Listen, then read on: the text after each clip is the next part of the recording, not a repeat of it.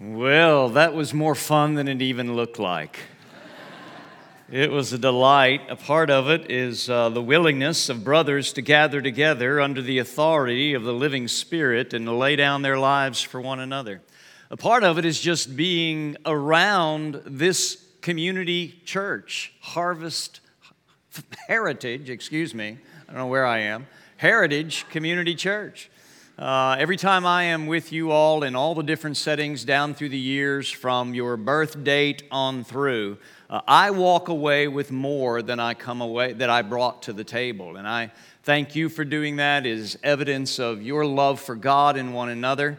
And thank you for who you are as a light, not just in this community, but in so many places around the world. As Brian alluded to, the retreat had a theme of fearlessness, and of all places, we jump-started from Zephaniah. Now, you don't have to spend the next 10 minutes looking for Zephaniah. We're going to actually jump over to the New Testament in just a minute.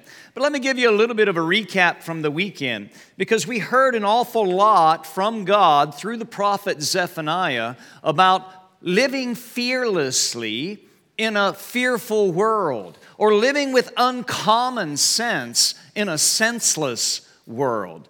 And we saw, like in Zephaniah chapter 2, verse 3, that there was an open invitation from God Himself in every circumstance of life to seek me. Seek me, He says, and you might just find righteousness, humility, and yourself hidden in me. So the invitation to all of us is to be continuously seeking the seeker who is seeking us. He is to be our consciousness. He is the one that we set our minds upon. And as we're recognizing in every facet of our lives right now the meaningful interventions of God, we can also embrace those powerful and meaningful and merciful invitations to step into His reality in the dailiness of our lives. In chapter 2, verse 15 of Zephaniah, Zephaniah says, or God says through Zephaniah,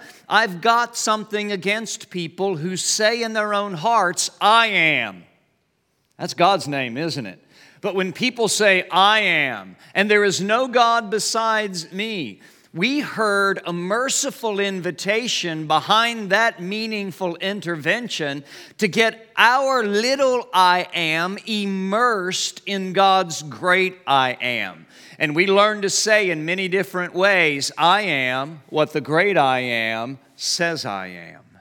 And when we're immersing our identity and our security and our significance in the great I am, we are tapping to an unfluctuating source, which is nothing like the culture in which we live, where everything is in flux.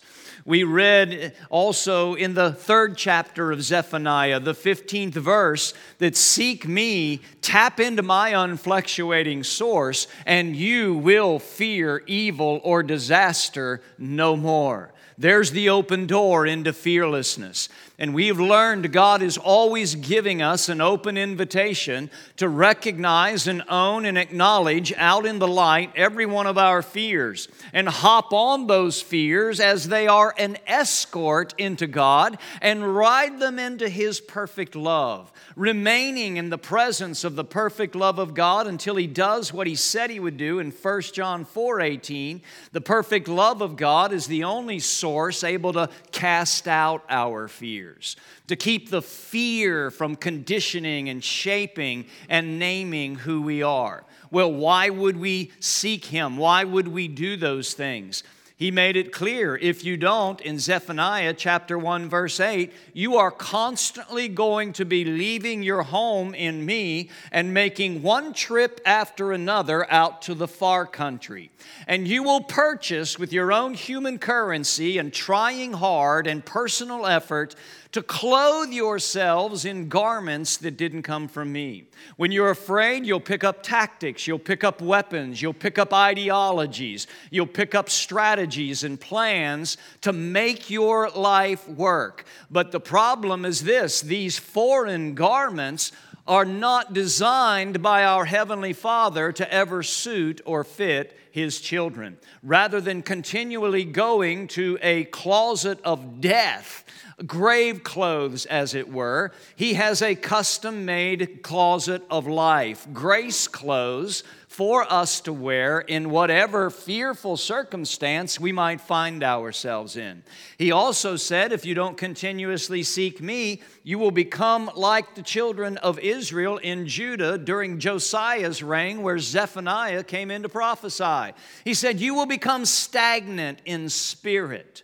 You will become so crusty, as it were, in heart that your spiritual senses will be thickened. They will become dulled, and no matter how often you go to church or practice some religious devotional or ritual, you are going to live in such a way that body and soul dominates spirit.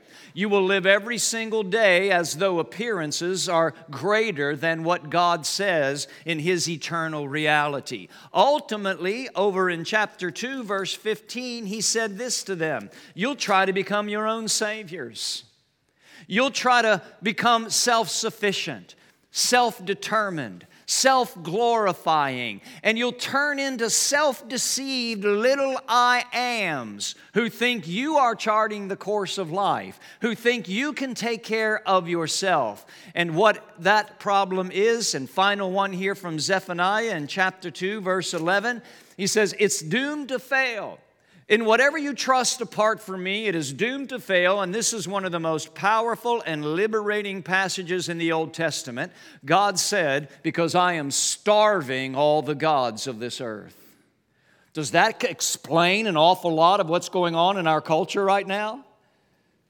We keep bowing at an altar that is not God, feeding on sources that are not God, drinking from wells that are not God. And we wonder why there's so much hunger, there's so much thirst, there's so much emptiness, there's so much meaninglessness, there's so much angst and chaos and confusion in our world today. And the number one false god that would be starved in those circumstances are ourselves. Because when we idolize our own thoughts and feelings, when we set our thinkers and feelers on the Supreme Court of our lives and invite them to tell us what to do next, it's amazing to me that people always end up being shocked that life doesn't work. Because one of the main takeaways from Zephaniah for us brothers together this weekend is that God has made life so that self-absorbed people can't make it work. And that is not the rageful, vengeful wrath of God. That is the loving wrath of a good God. A jealous lover who will never allow anything but Himself to liberate us, to set us free, to fill us up on what He meant us to live by from the beginning of the universe. And so here we are in a world filled with hunger and fear and emptiness and meaninglessness. But it's meaningful. This is a part of God's love. He means it. The emptiness is meaningful. It's a meaningful hunger. It's a meaningful thirst. It's even a meaningful meaninglessness. What do you mean? What I mean is this. All of these reactions to everything that seems to be coming apart at the seams and our reactions to those things, those are the sound that God's voice is making to us. That fear is the sound of God's voice saying, come get lost in my love, that casts out all of those fears. That anxiety that we feel because we're way too heavily invested in things that are here today and gone tomorrow is the sound that God's voice is making, saying, come draw from my unfluctuating source. I am the same today, yesterday, and forever. It's a meaningful angst. Because behind that is a merciful invitation from God. I want you to come and listen to me, seek me. I want you to find the reward of those who seek Him, which is the gift of God Himself. Zephaniah, whose name means he who is hidden in God, says in chapter 2, verse 3, well, then if you will seek this God and lay down these false idols, he says this, perhaps you will be hidden in God. Now that sounds like a pretty fearless place to me. How about you? Hidden in God. The fulfillment is in Colossians chapter 3, verses 3 and 4, where Paul said, our lives are hidden with Christ in God. Protected inside and out, nothing getting to us without the passing through that fine screen of the perfect love of God. Meaningful interventions, meaningful interruptions, meaningful setbacks, so that we might learn to seek the Lord in those moments and get what He has for us to receive. Now, Zephaniah, when he was speaking about the spirit of humility and the spirit of purity and the spirit of fearlessness that are the birthright of God's children, we know he was speaking of the coming Messiah. And we know he was speaking about the Holy Spirit of Christ and the Father taking up residence in human spirits. We understand that to walk fearlessly in a fearful world is to learn to walk by the Spirit of God. That's why there are so many references in the New Testament to being led by the Spirit, to walking in the Spirit, to listening to the Spirit, or where we're going today, to be filled with the Spirit. He is a fearless Spirit. He is the source of all fearlessness for the children of God in this world. Paul had to remind Timothy, who had a bent toward fear because of his circumstances or his own sense of inadequacy, whatever it may have been, Timothy, God has not given us a spirit of fear. That has a totally different source altogether. He has given us a spirit of love, a spirit of strength, and the spirit of a sound mind. Listen, when you and I have the Spirit of Christ joined to our human spirits, we have the Spirit of love who casts out all fear. We have the Spirit of strength that allows the sons and daughters of God to say, greater is He who is in me than anything that is out here in the world. We have the Spirit of a sound mind, the very mind of Christ. An intelligence that's fueled by love, so that no matter what kind of circumstance we find ourselves in, He will always, always, always lead us to a fearless, holy, loving option.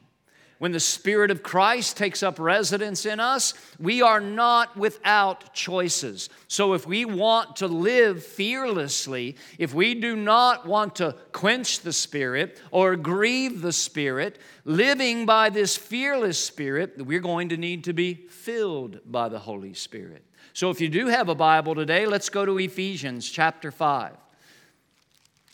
We won't take the time to read all of those verses in the New Testament that talk about this same idea, but Paul puts it together rather succinctly in these 6 or 7 verses. So in Ephesians chapter 5, verse 15, we find these words, therefore, be careful how you walk. Not as unwise men, but as wise, redeeming or making the most of your time because the days are evil. So then do not be foolish, but understand what the will of the Lord is. When someone comes for counseling, I just don't know the will of God. I don't know what to do. This is one of the first places I always take them. Well, let's just go to an obvious source that tells us what the will of the Lord is. So maybe we better start here before we even start talking about the issues.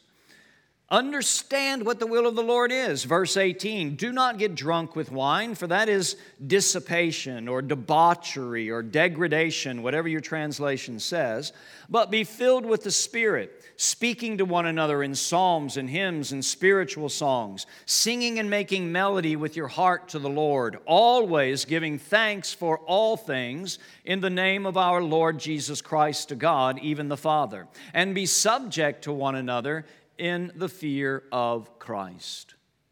Why would we be filled with the Spirit of Christ? Because His is a fearless way. His is a fearless truth. His is a fearless life. There wasn't anything about the life of Jesus Christ, the man on this planet, that was shaped or conditioned by fear.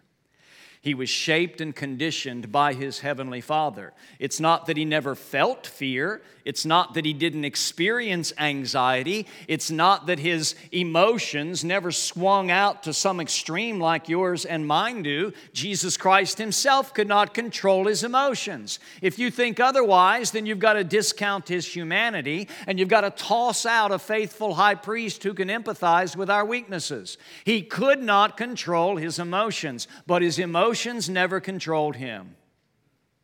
Every thought, every feeling, every soul reaction to a fearful and crazy world became an escort into his heavenly Father.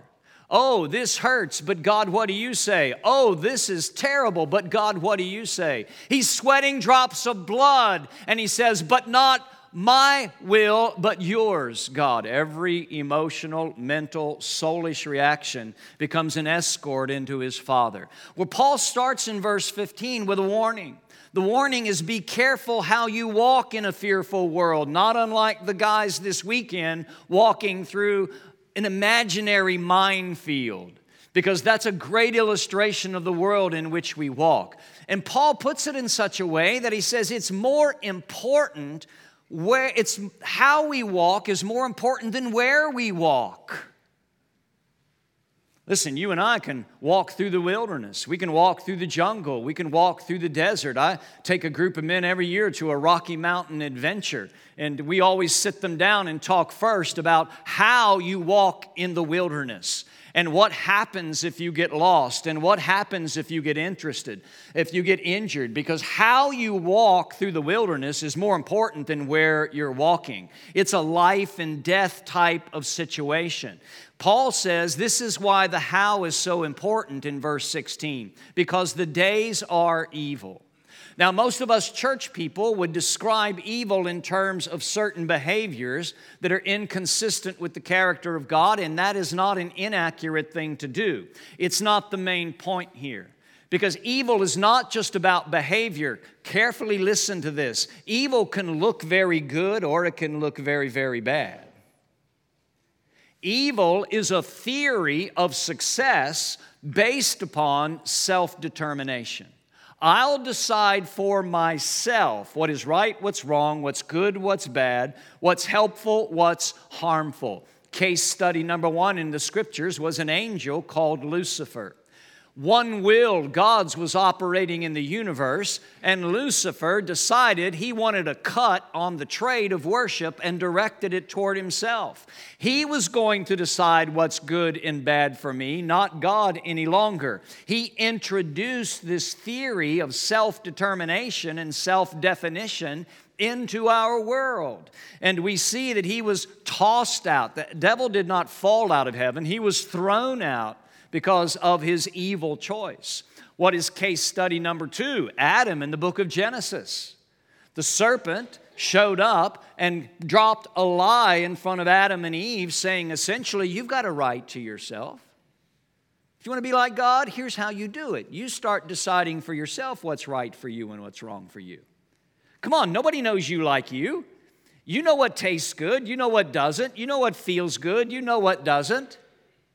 He was constantly bringing that assault upon them. You've got a right to yourself. And what happened? They took that lie into themselves, and this fearless fellowship that they had with God died, didn't it?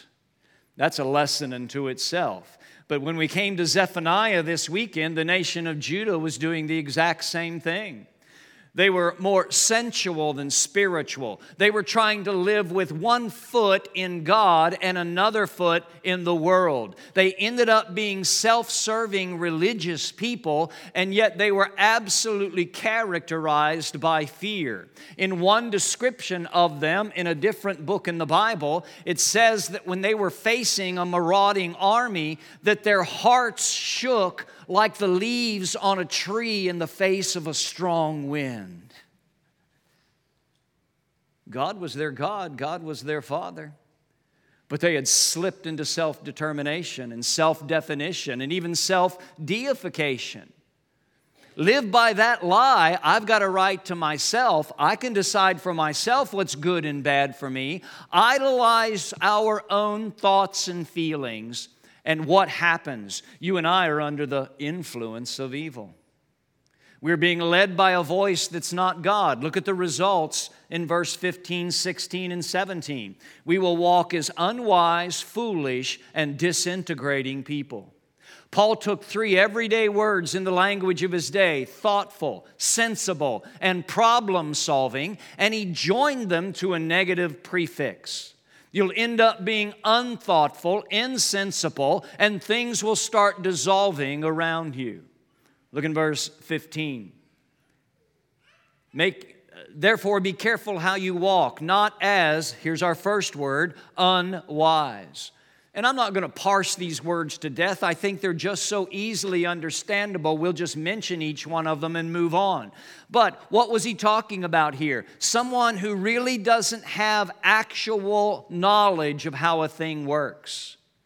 There are not many people on the planet who have an actual working knowledge of how God designed the planet to work. I'm not saying that with a condescending, condemning point of view. I hope, like you and me, it breaks our hearts.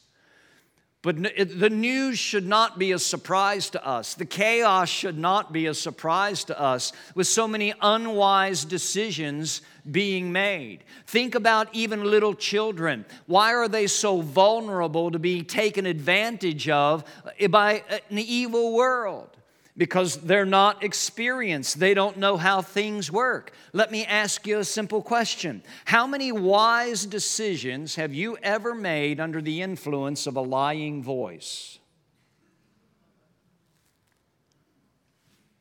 I think we got it. We can move on.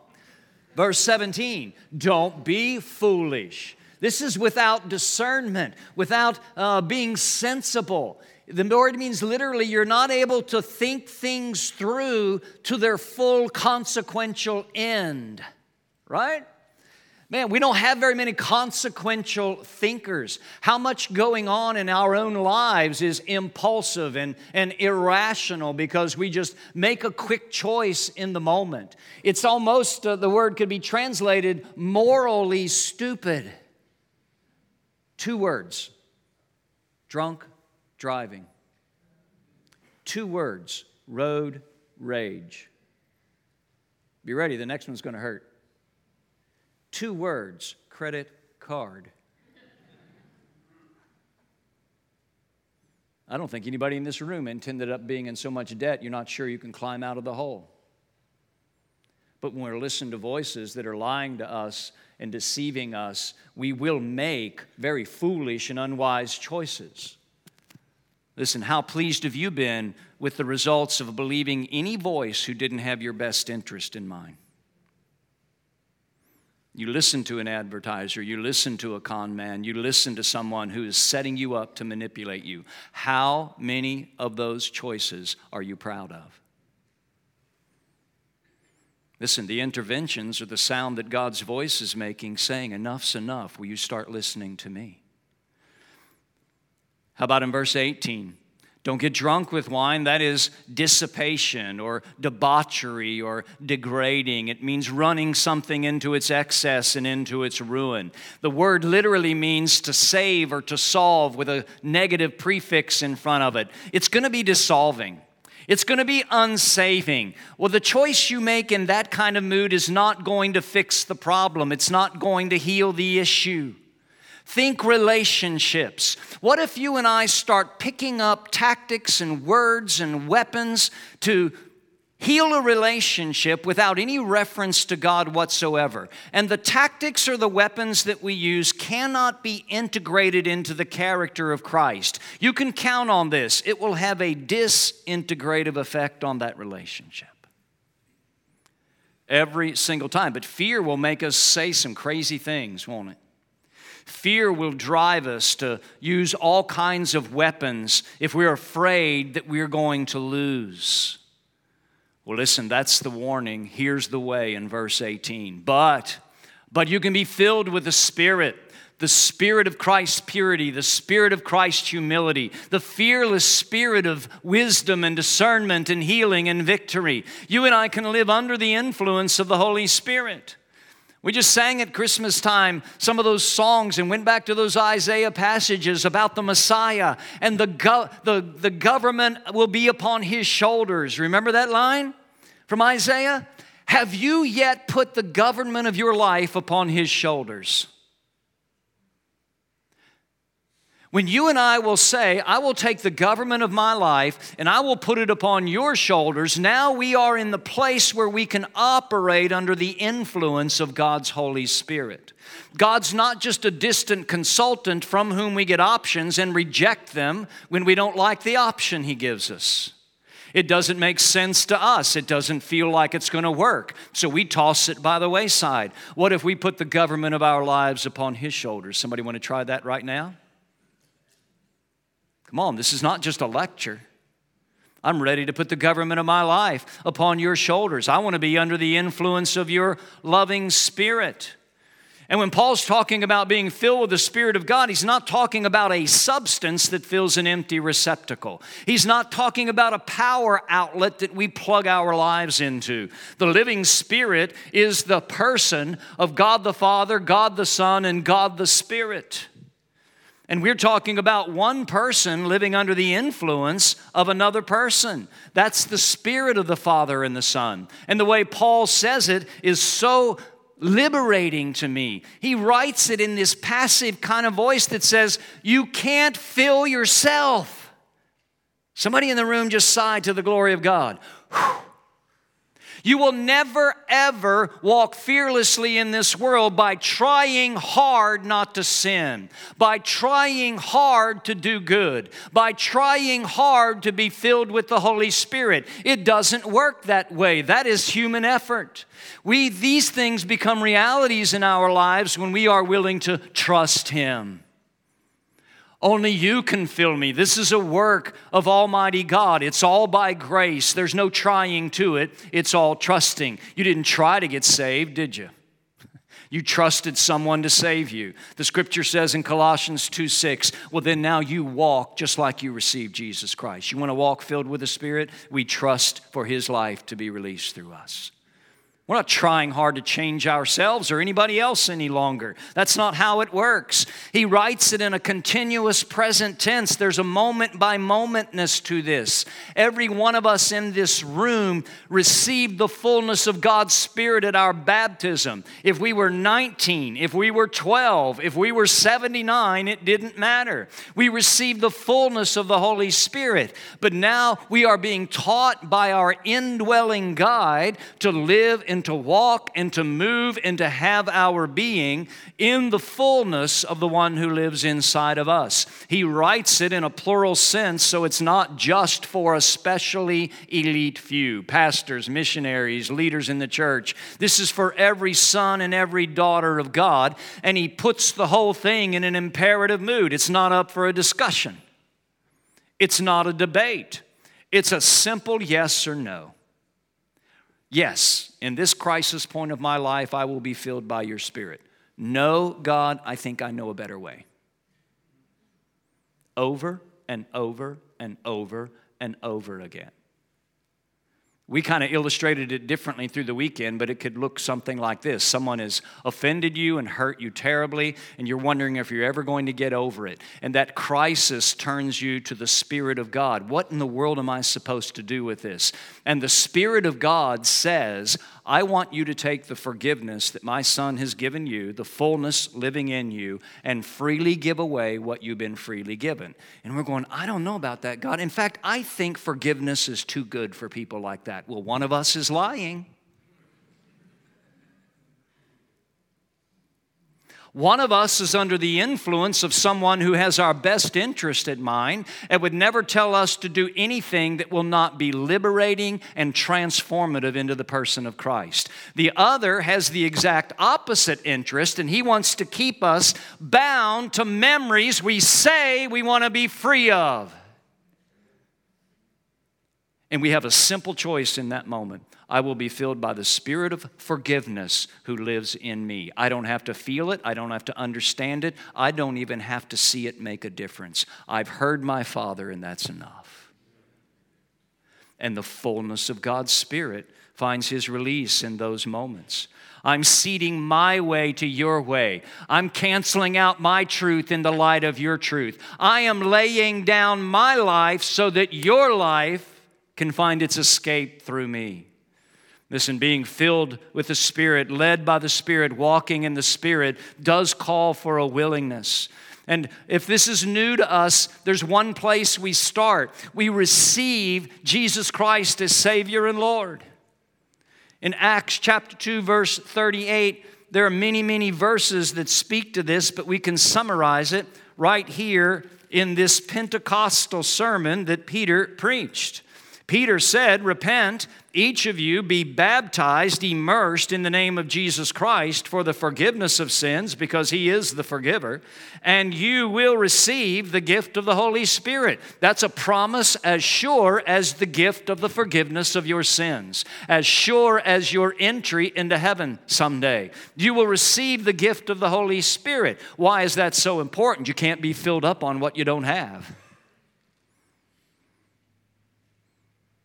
There's no way to be filled by the Spirit and empowered by the Spirit of God for those hopeless, helpless, overpowering, fearful moments of life if the Spirit of God is not abiding in us. And you don't have to jump through any hoop. You don't need any extracurricular charismatic gift. You have said, "I believe in you, Jesus Christ," and the promise is we receive the gift of His Spirit.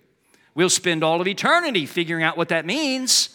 But we start our baby steps by agreeing with what God says. I don't know what that's supposed to look like. I don't feel it when, somebody pushes one of my on-fire buttons. But you say, your Spirit dwells in me. And we recognize that He lives within us in all of His fullness, permanently. To be receive the Spirit of the Lord Jesus Christ is what Paul was referring to in 2 Peter chapter 1, verses 3 and 4. You have been made partakers with the divine. And I quote, "Everything pertaining to life and godliness is now yours in the Spirit of Christ." I'm not looking outside of me any longer for solutions. I'm not going to the culture to tell me to figure out how to make a relationship work. None of those things. Everything we need is grace to us in Christ who lives within us. Why is that so important to believe?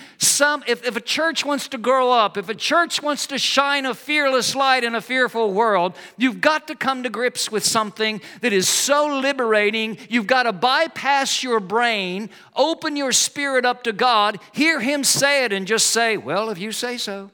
This is it. He will never, the loving Father, the sacrificial Son, the indwelling Spirit will never ask anything out of you He's not already put within you. He will never ever ask you to forgive again and again and again and again unless there is a life in you that forgives again and again and again and again. He will never ask you to go the second mile with some undeserving so-and-so unless there's already a second mile life inside of you. He will never, ever ask you to pray for and bless an adversary unless there is an I can't even say the word, an enemy. How about that? Unless there's an enemy-loving life in you. This is why it's so critical to learn to be filled with the Spirit, because there is no filling of the Holy Spirit by trying hard to forgive, by trying hard to go the second mile, by trying hard to get along with difficult people. It is trusting the life of the Son of God in me to do what I can't do for myself, just the way I got saved. It's no different. It's not complex. There are no formulas and methods. It is simply saying, "If you say so." It's not that hard. And then what do we realize? We realize He wants to fill and influence every aspect of our lives. We have an indwelling God, an indwelling teacher. Jesus said He's going to guide you into all things that are like me. He's going to teach you everything about me. Why is that so important in our fearless, senseless world today? It's always been important in the days in which it was written, but today we lose sight of it. In a world without fences, you better have an indwelling God. In a world where nothing any longer is taught on the basis of God's say-so, where self-definition and self-deification rule the day, a thing is whatever I say it is, you better have an indwelling teacher.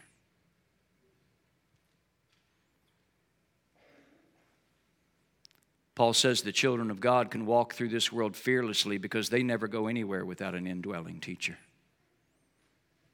They never go anywhere without an indwelling guide. That's why he says you can renounce all the externals. He says in verse 18, do not get drunk with wine. And certainly that is about alcohol, but it's more of a metaphor.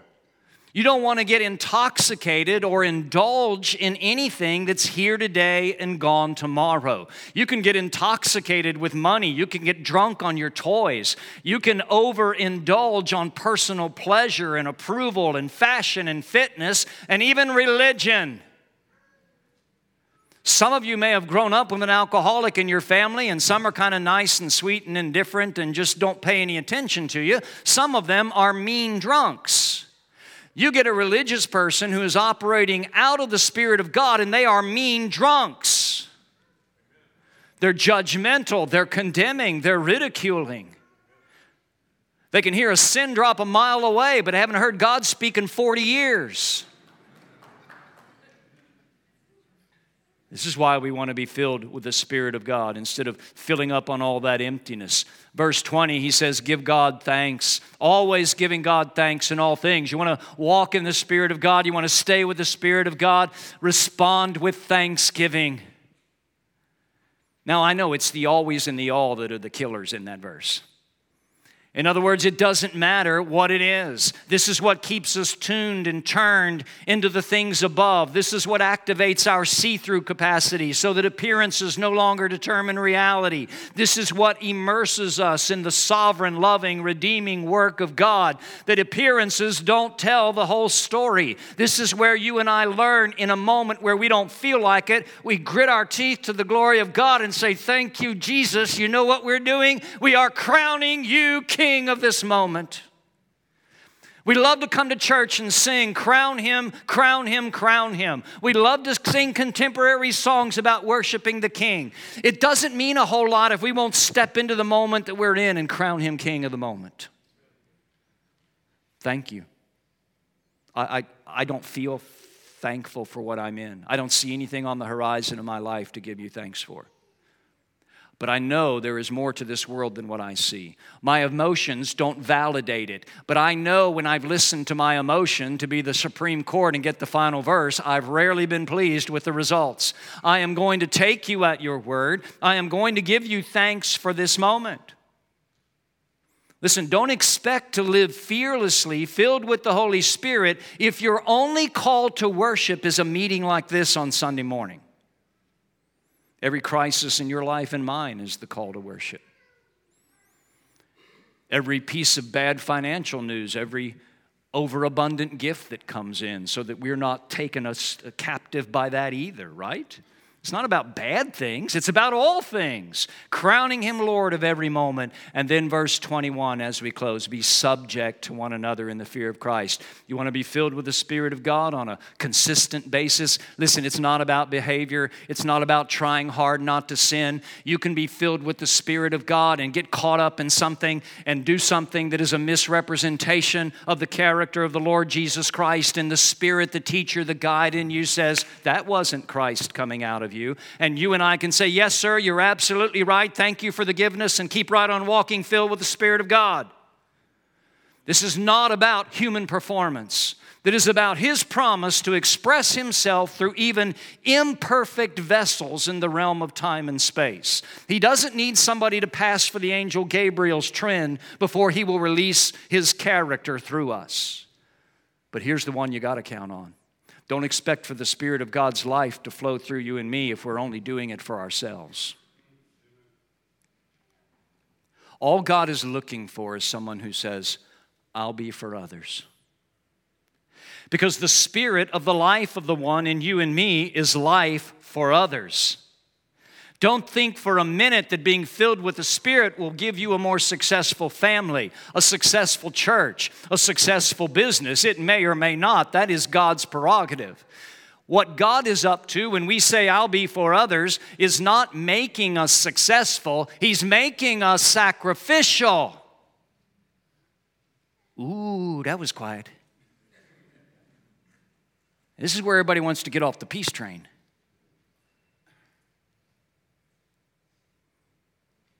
Did he or did he not say he was going to make you like his son, Jesus Christ? Jesus Christ was not successful by any worldly standards, but he was sacrificial by every divine standard. We lay our lives down for the sake of others so the life in us can flow.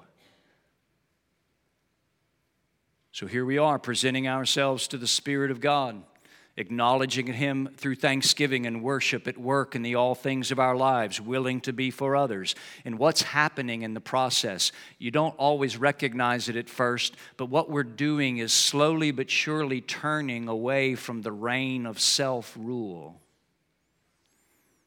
which is a chronic, fearful posture, because we both know anything in this world can bring that to an end. One financial disaster, one medical diagnosis, one car accident, and I don't rule. He is slowly but surely turning us away from self-rule to the rule of Christ, the fearless one. Will you pray with me? Father, we are so grateful that in your goodness, you did not withhold any good thing. And we know this is how you are teaching us to make the most of our time in the midst of present tense circumstances. Thank you for the reminder this morning that it's all right to be afraid, but whenever we are afraid, we can trust in you. The fullness of your Spirit in us, the release of that fullness through us, so that you might receive honor and glory and the people around us might have a chance to taste and see that you are what you say you are, good. So we choose now to put the government of our lives upon your shoulders. We dare the practice of giving you thanks for all things. We present our bodies to you and all they contain as vessels who are willing to be for others. And we will trust what you have already told us. You will release the fullness of yourself in us and through us. And nothing in this world can stop that. In Christ's name, amen.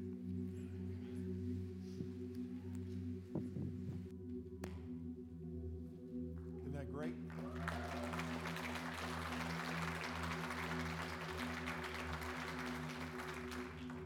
Thank you, Steve. I wish that we had several hours to debrief what we just heard, because there was a lot of meat inside of those words that were spoken in those 35 to 40 minutes. But we don't have that time today because there are people standing outside that are waiting to get in. But if you don't have a personal relationship with Jesus Christ, today might be that day. Steve had spoke some pretty powerful words this morning. Steve, thank you. You are my friend. You are my mentor. You're an incredible man. Thank you. We send you out this morning to go and live just as what you've heard, as the sacrificial one, to be his instrument of peace and love.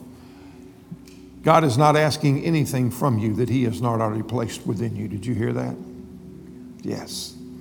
What a privilege it is for us to be his representatives. Today, man, if you're questioning your faith in Jesus Christ, we would love to be able to talk with you today. I'll be here this morning. Brian will be here this morning. But thank you for your presence. God bless us now as we leave this place. We are filled. We are filled now. I pray that there will be this overflow as we walk out into this world to be your instruments of peace and grace and mercy and love. In Jesus' name, amen.